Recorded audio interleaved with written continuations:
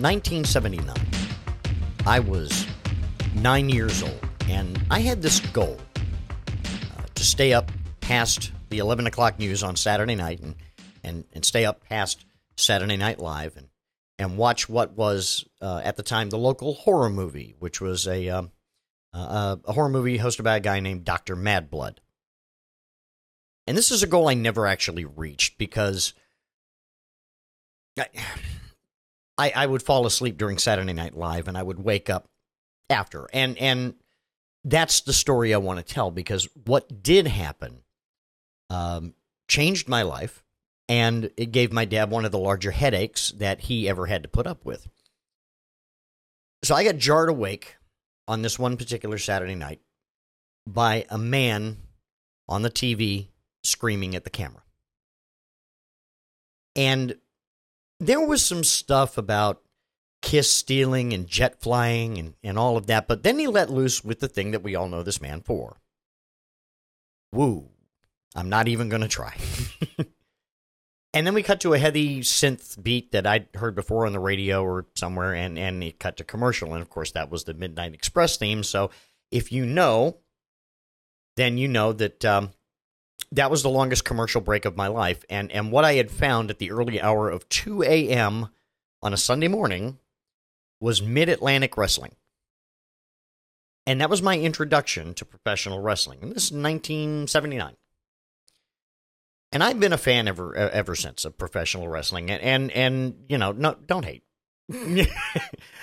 I never had the luxury of believing it was ever real, and that was made abundantly clear to me by my dad, because he couldn't believe that his son was a fan of that garbage, quote unquote.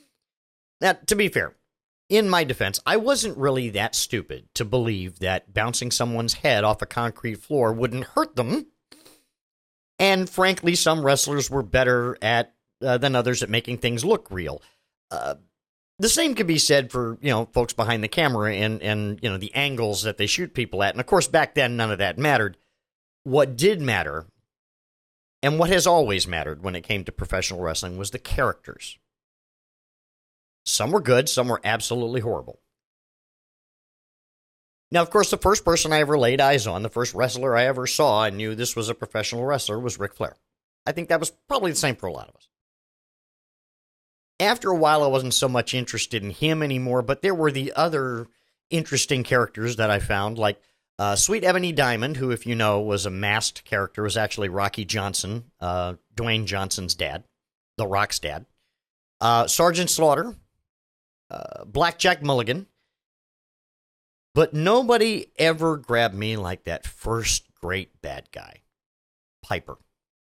That was the first guy that I was like, I love this guy. Piper they got me hooked on the bad guys for life. And I've never liked the good guys. They were never that interesting. Bad guys were way more interesting to me. Piper, Savage, Snake, Goldust, Austin, Foley, Taker, yeah, Punk. And then we come to the news from the past couple of days, of course. Terry Funk, although I never actually saw him wrestle but once in a dumpster match with Mick Foley at a WrestleMania against my favorite tag team, the New Age Outlaws. But today I want to talk about Windham Rotunda, the wrestler known as Bray Wyatt. First time I ever laid eyes on Bray, it wasn't as the Husky Harris character that he had years ago with the Nexus, his early days, but as the head of the Wyatt family, which was an apocalyptic, charismatic cult leader kind of character. And I could see right away there was a real theater to what he was doing that I was instantly taken with. You put some drama and some theater into something, I'm instantly hooked. And this is not something you could credit a lot of performers with, but there was a method to his madness. If you listen to him, he let you know why his character was doing what he was doing. And he was a storyteller. In the same sense that you understand why a Marvel villain does what he does. He's driven by something. There's a motivation there. There's a drama there, some pain in his life, that kind of thing. In an age where, now, back it up a bit. I need you to not take that part for granted, because in an age where a lot of what you see on wrestling TV is the equivalent of a strip and bang, or spot monkeys doing flippy stuff, Windham Rotunda gave you a fully fleshed out character with motivation, reason, and movement. And it's really not hard to see how it came to him, because he grew up in the wrestling business. Mike Rotunda was his father. In the WWE, he was known as IRS, Irwin R. Shyster. He was Mike Rotunda.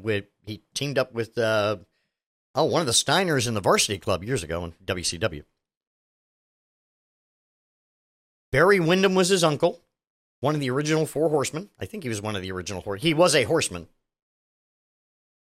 And Blackjack Mulligan was his grandfather. And I loved Blackjack Mulligan.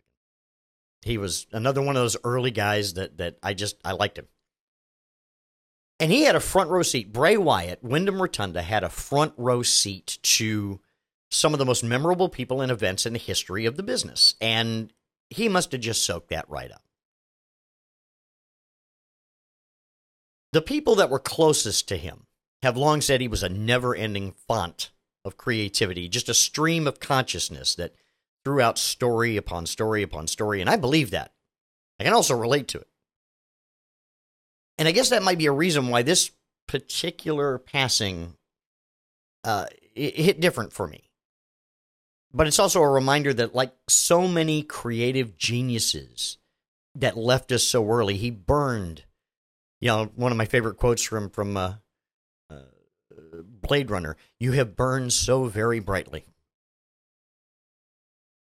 One of his last bits of merchandise from a vignette marking his return after he got laid off during the pandemic, and he came back. It said, "Revel in what you are." That hit me powerfully. Revel in what you are. That's how I choose to remember him. I've wanted to get a second tattoo for a long time, and that might be what it's going to be.